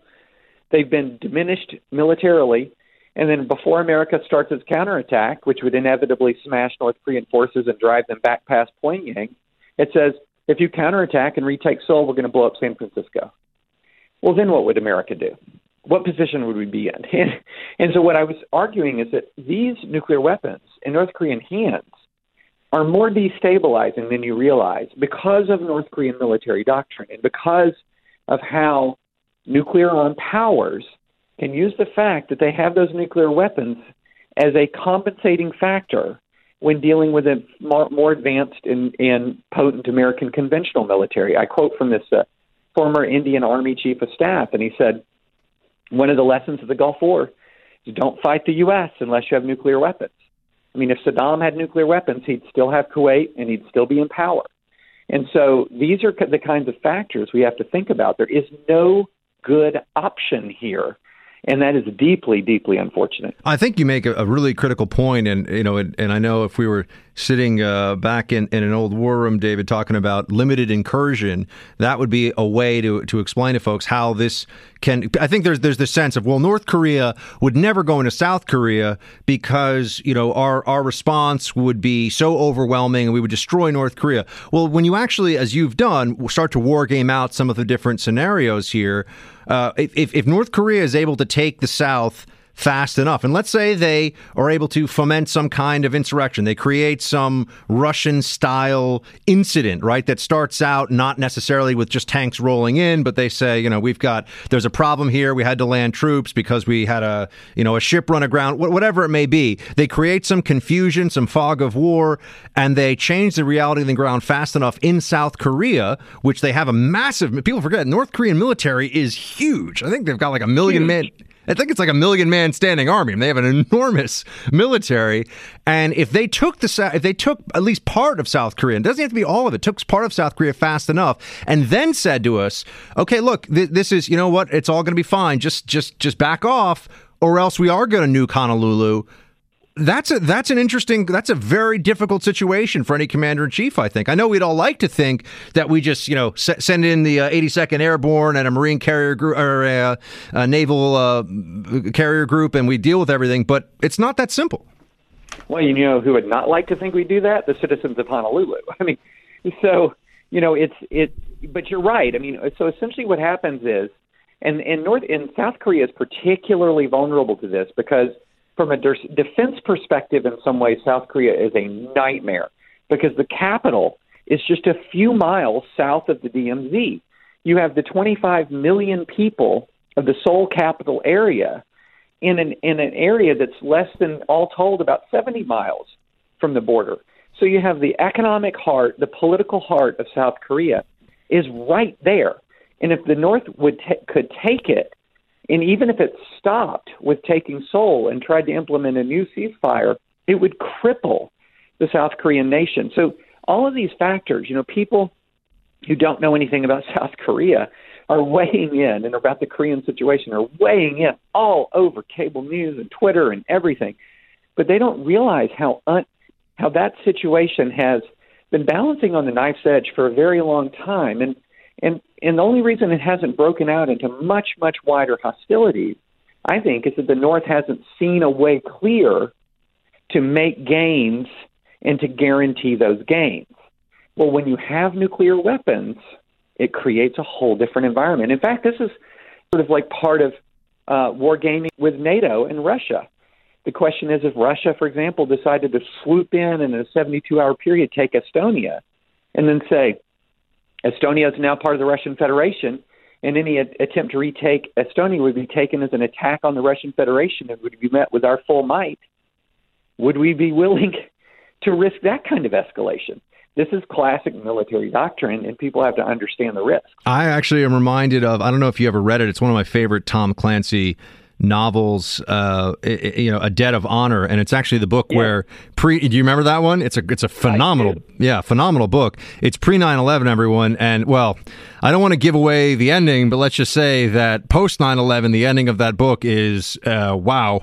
So you should go. I mean, it's a book that's still well worth reading, but a big part of it is that Japan decides, and obviously it's fiction, but Japan decides to retake lost possessions in the Pacific and takes them in such rapid succession and with some fog of war aspects to it that it then turns around and says, well, America, do you really want to go to war over Okinawa, Guam, etc.? Do you really want to go to war with us over this?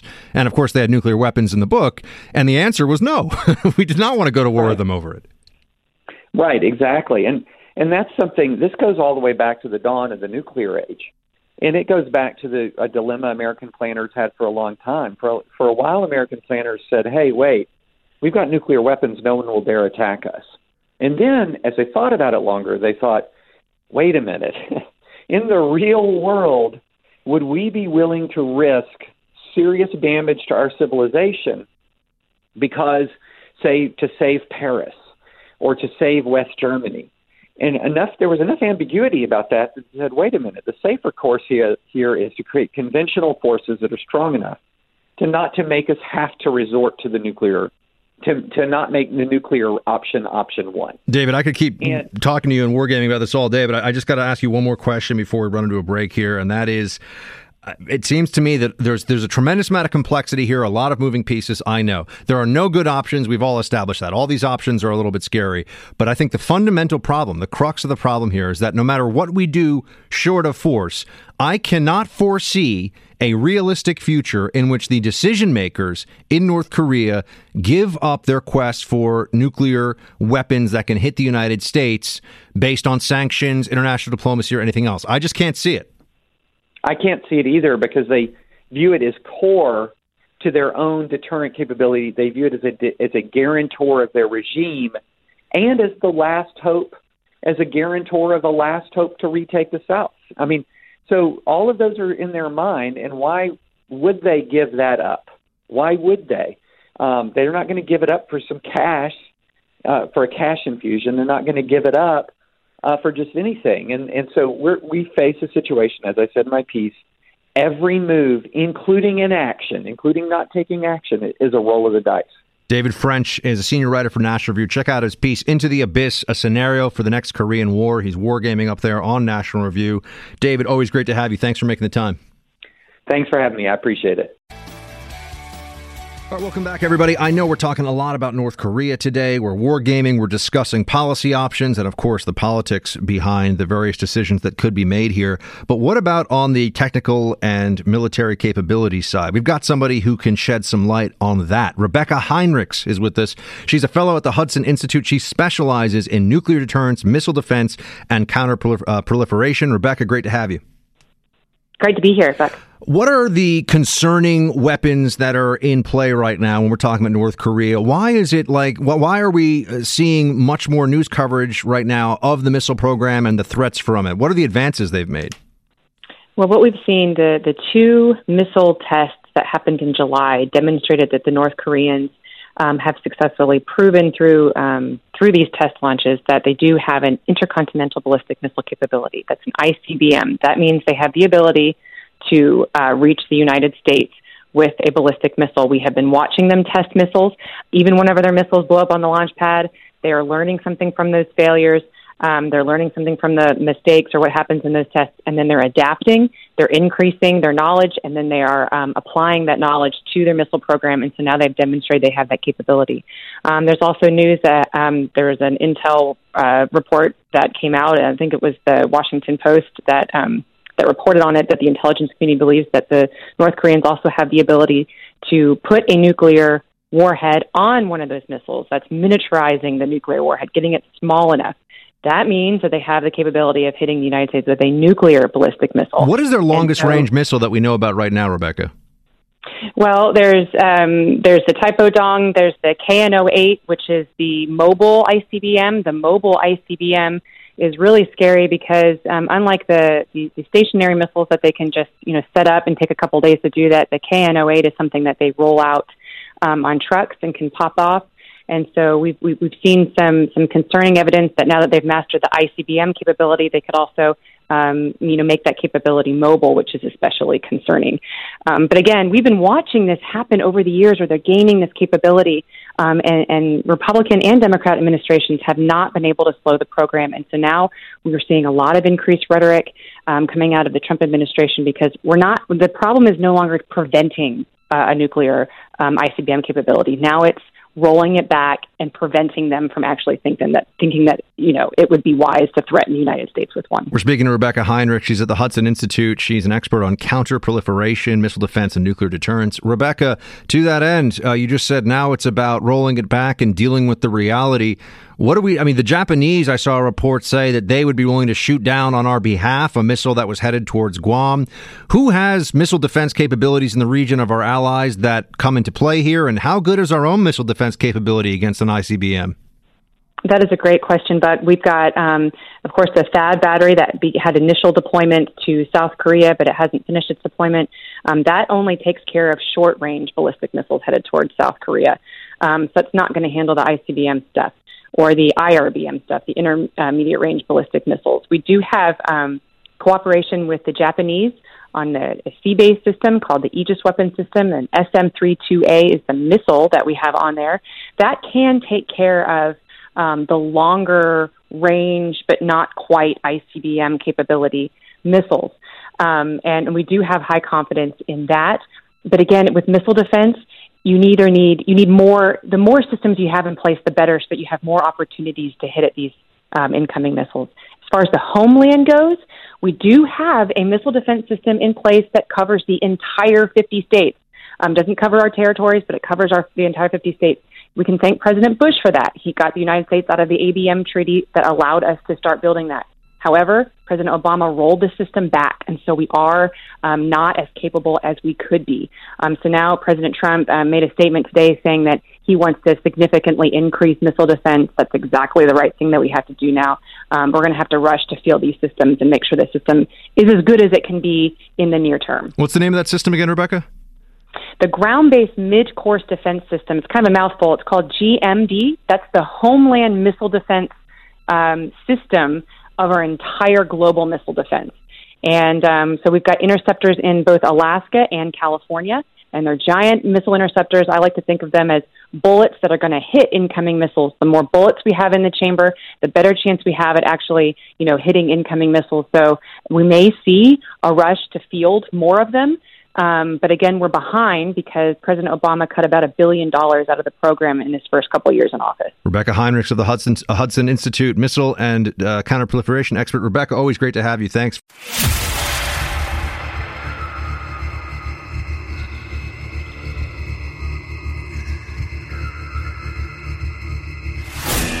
He's back with you now because when it comes to the fight for truth, the buck never stops. The opioid epidemic is getting a lot of attention right now, and it absolutely should. As I've been talking to you on this show for months about it, we have 50 to 60,000 expected to be killed from overdoses in the last 12 months.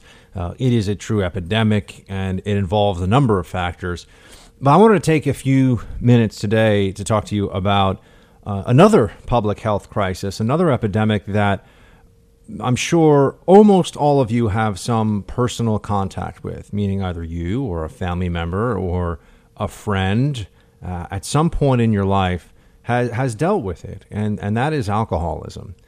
There's a study out that did almost 80,000 that had almost 80,000 participants, and it was experts at the National Institute on Alcohol Abuse and Alcoholism conducting this study. And they are saying that this is being overshadowed by the opioid epidemic and marijuana legalization, and I think that's true. But this is actually the public health and emotional and psychological health crisis that is most likely to affect all of us at a different time in one way or another. Here's what they say. Here's some of these statistics. About 1 in 8 people, according to, remember, 80,000 people were studied in this. So this is a good survey sample size. 1 in 8 Americans are alcoholics. And they tried to give some pretty clear metrics as to what constitutes. And, women in particular showed huge increases. And this is an 11-year, almost 80,000 person study. And in that study, 83.7% increase in alcohol use disorders for women. And individuals who were 45 years to 64 years old and 65 years and older had 81% and 106% increases in alcohol disorder. People are mass medicating with alcohol. And when you look at what the studies are and how they're breaking this down, I think a lot of people would be surprised to know that if you have 5 or more standard drinks one day, once a week, you're in a high-risk category.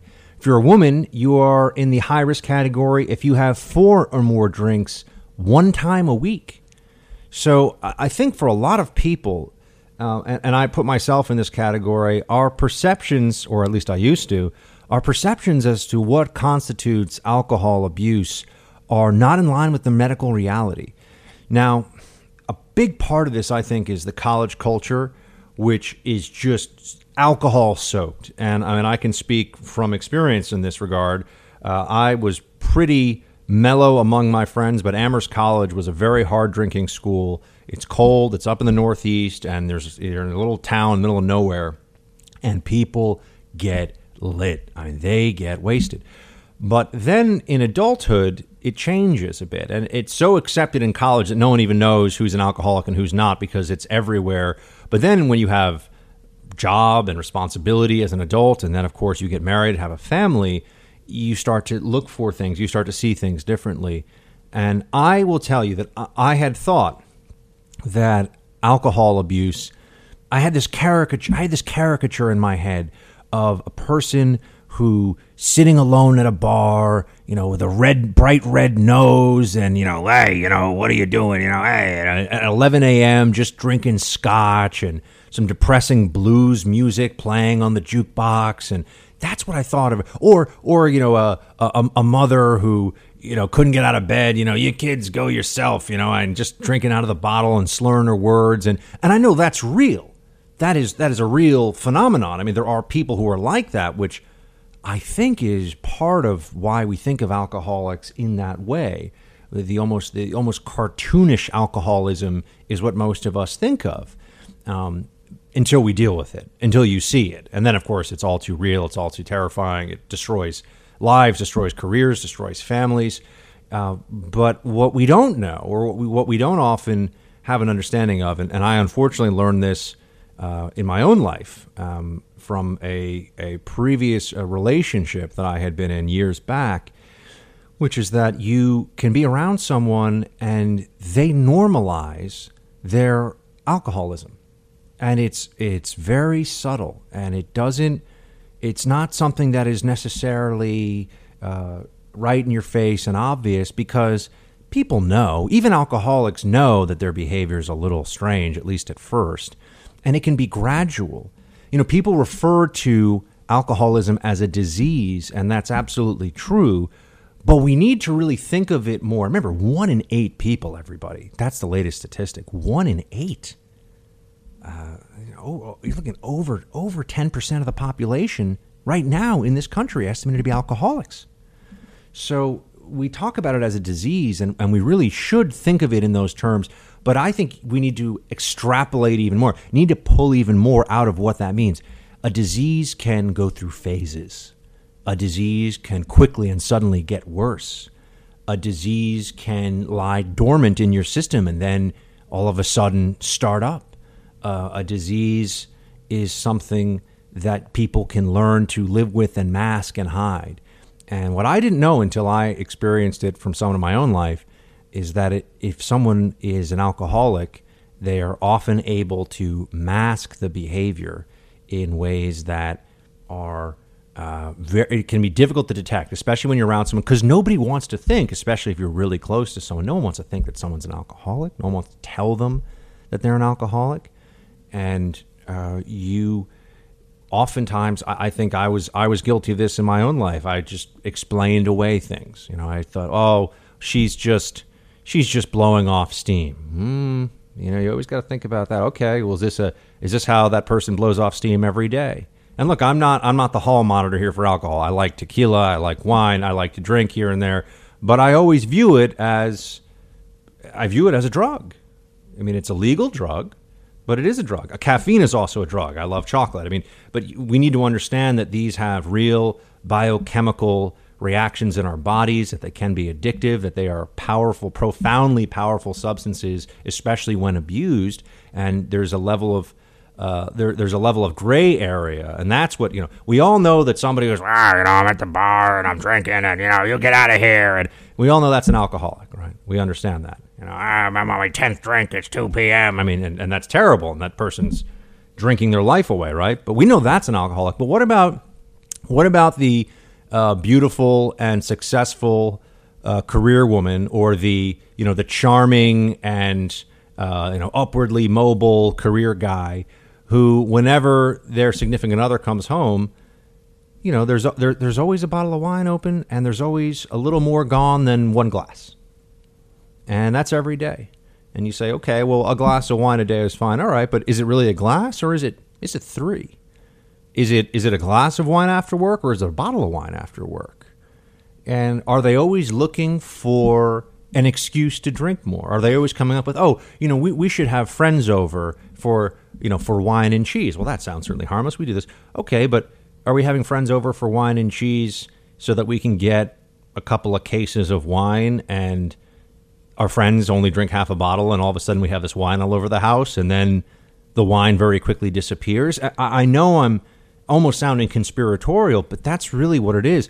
Alcoholics are engaged in a conspiracy against themselves and their loved ones. They just don't know it because they're hiding it, and they find ways to make it harder to detect, and they find ways also to elevate the pain and the aggravation of trying to address it with them.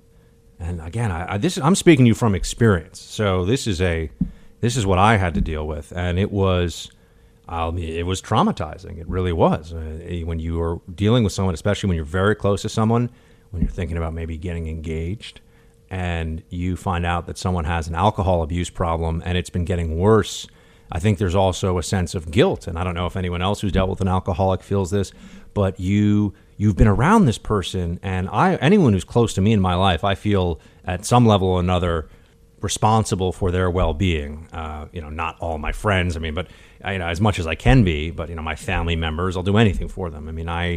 My team is my team. My people are my people. I feel very responsible for making sure they're okay. And for someone to be really close to me and to have had a problem like this, and for me to not detect it, I felt like I had failed. And so I think there was also a willful blindness to it. And I'm telling you all this because I know we're talking so much about the opioid epidemic, but we also need to have a much more frank conversation about the alcohol epidemic. Not that I'm not for prohibition. Like I said, I like drinking tequila. I like a good glass of whiskey, but people need to know what the signs are that there's a problem. People need to understand that it's not always obvious. I didn't know this. I thought of myself as a pretty worldly, well-read, on the ball kind of a guy. And one day I woke up. It wasn't just one day, but I basically woke up in a long-term relationship that I thought was heading towards marriage, and figured out that I had a bar that had been created in my apartment that I didn't even really know about. Like a stash of booze that had been accumulated over time that I wasn't drinking, okay? And that I had a person who was having problems with her career and, heading in this downward trajectory. And I just thought that it was bad luck. And I just thought that, she had had a couple of tough breaks, and realized, oh no, she's self-medicating with alcohol. She's dealing with other problems via alcohol, and that's having bad effects. And she was an alcoholic. And when you've been around an alcoholic, it leaves a real mark on you. It's not something you ever forget. It's not something that just passes and you are able to move on with things. It hurts. It is tough. And like I said, it's a disease that can be sneaky. It's a disease that can evade detection. And the people who have it oftentimes will try to, and it'll be, I'm just a social drinker. I just drink to blow off steam. Okay, well, those are all possible, but is that really true? Another big problem, I didn't know this, but someone who is a functioning adult who gets blackout drunk has a problem.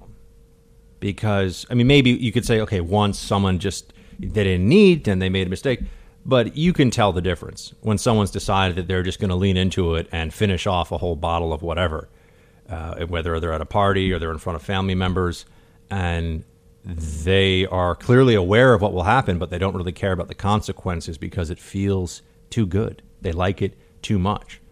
Being an alcoholic doesn't mean drinking every day. I didn't know this. And perhaps some of you are kind of thinking, Buck, you got to pay a little more attention to what the warning signs are or whatever. I thought that an alcoholic was somebody who had to drink all the time, and if they didn't drink, they went into withdrawal, and it was obvious to everybody around them they're an alcoholic. That is true, but there's also a much broader spectrum of alcohol abuse and alcoholism than that. And it is a true national crisis. When you have 10% of the population, we're talking about 30 to 40 million people in this country who are alcoholics right now. Worse than any drug problem we have. The health costs are astronomical. Cirrhosis of the liver, all the things. It's terrible for you to become an alcoholic, as you know. It causes any number of cancers and malfunctions in the body. And people drink themselves to death, of course. People overdose on alcohol, too. But we don't talk about it. We don't know about it in this way. Yeah, sure. I remember in health class when I was in high school, they'd say, if you have more than 7 drinks a week, okay. Well, what if I'm with a young woman, and every time that we drink, and we only drink once or twice a week, but she has 5 or 6 drinks and gets annihilated? Is she an alcoholic, or is she just somebody who likes to party? Likes to party is a very broad range of activity, I can tell you. And it's very easy for people to turn that around, especially millennials, people in their 20s and 30s and into their 40s. And it's, why aren't you more fun, man? Why you got to be that guy? I don't want to be that guy. I like people to have a good time. I know everyone's working hard. Everyone's got their struggles and they want to let loose and enjoy themselves. I like to party too. I just don't use the word party as an excuse to abuse myself physically with alcohol and put myself in precarious positions and allow it to affect my career, my relationships, and my life. And look, I'm very fortunate that I have parents who are very responsible about alcohol, and I know it runs in families, so I'm lucky in that regard. Like I said, it's a disease, right? A disease that can be passed on from parents. But I got a lot of Irish in my background, too, and there was some drinking with some of the relatives, so problem drinking. And I guess I wanted to share with some of you that I really tend to think that when it comes to a lot of issues, and it includes health, I spend a lot of time reading about health. I'm an amateur, but I think I'm a pretty highly ranked amateur. Or at least that's what I think. I was completely blindsided by alcoholism that was literally right next to me for a long time. And it was a shock to the system when it finally, it ended a relationship. It changed the course of my life. And part of me still feels guilty that I wasn't able to do more to avert it, to handle it before it got out of control. But then again, it's very difficult. When you're trying to help somebody who's going through that, you better be in for you're in for some tough stuff. I can promise you that. So it's unfortunate, but it's true. So I just saw this study, and I know we're talking so much about opioids and marijuana legalization, but the alcohol epidemic is the greatest public health crisis based on a substance in this country. And I know right now, a lot of you listening, you know someone, maybe someone very close to you, you know someone who's got the problem. And the good news is there are resources, and there's more information out there than ever before, and people can get help, and they can get saved. Basically, they can turn it around. But if they don't, it's a really quick way to destroy someone's life. Unfortunately, it's a really quick way to ruin a lot of what's good and what's best in our lives. So, the alcohol epidemic. That's a war that I've been a part of, my friends. I've seen it. I've seen the casualties.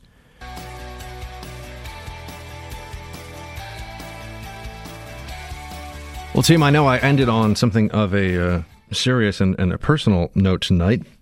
So with that, I will say that tomorrow is Friday, and so we can look forward to a some parts of the show will be lighthearted. Given the news cycle lately with North Korea and everything else that's going on, I think it's a fair bet that we'll have some serious news items to discuss, as well as, I'm hoping, some more movement, at least in discussion about upcoming policy. I mean, this is a bit of a preview, but once we come back, or rather, not we, because you and I still have to keep working, once Congress comes back from their extended vacation, it is going to be a mad dash to get things done that fall within the Trump agenda, the promises that were made during the primary, the general campaign, and since the president has taken office.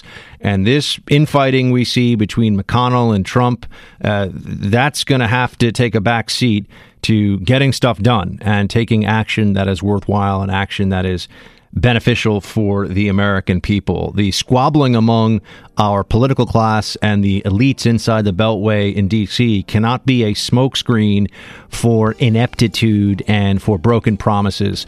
And so that's why we have to make sure that we keep an eye on what's happening, hold them accountable,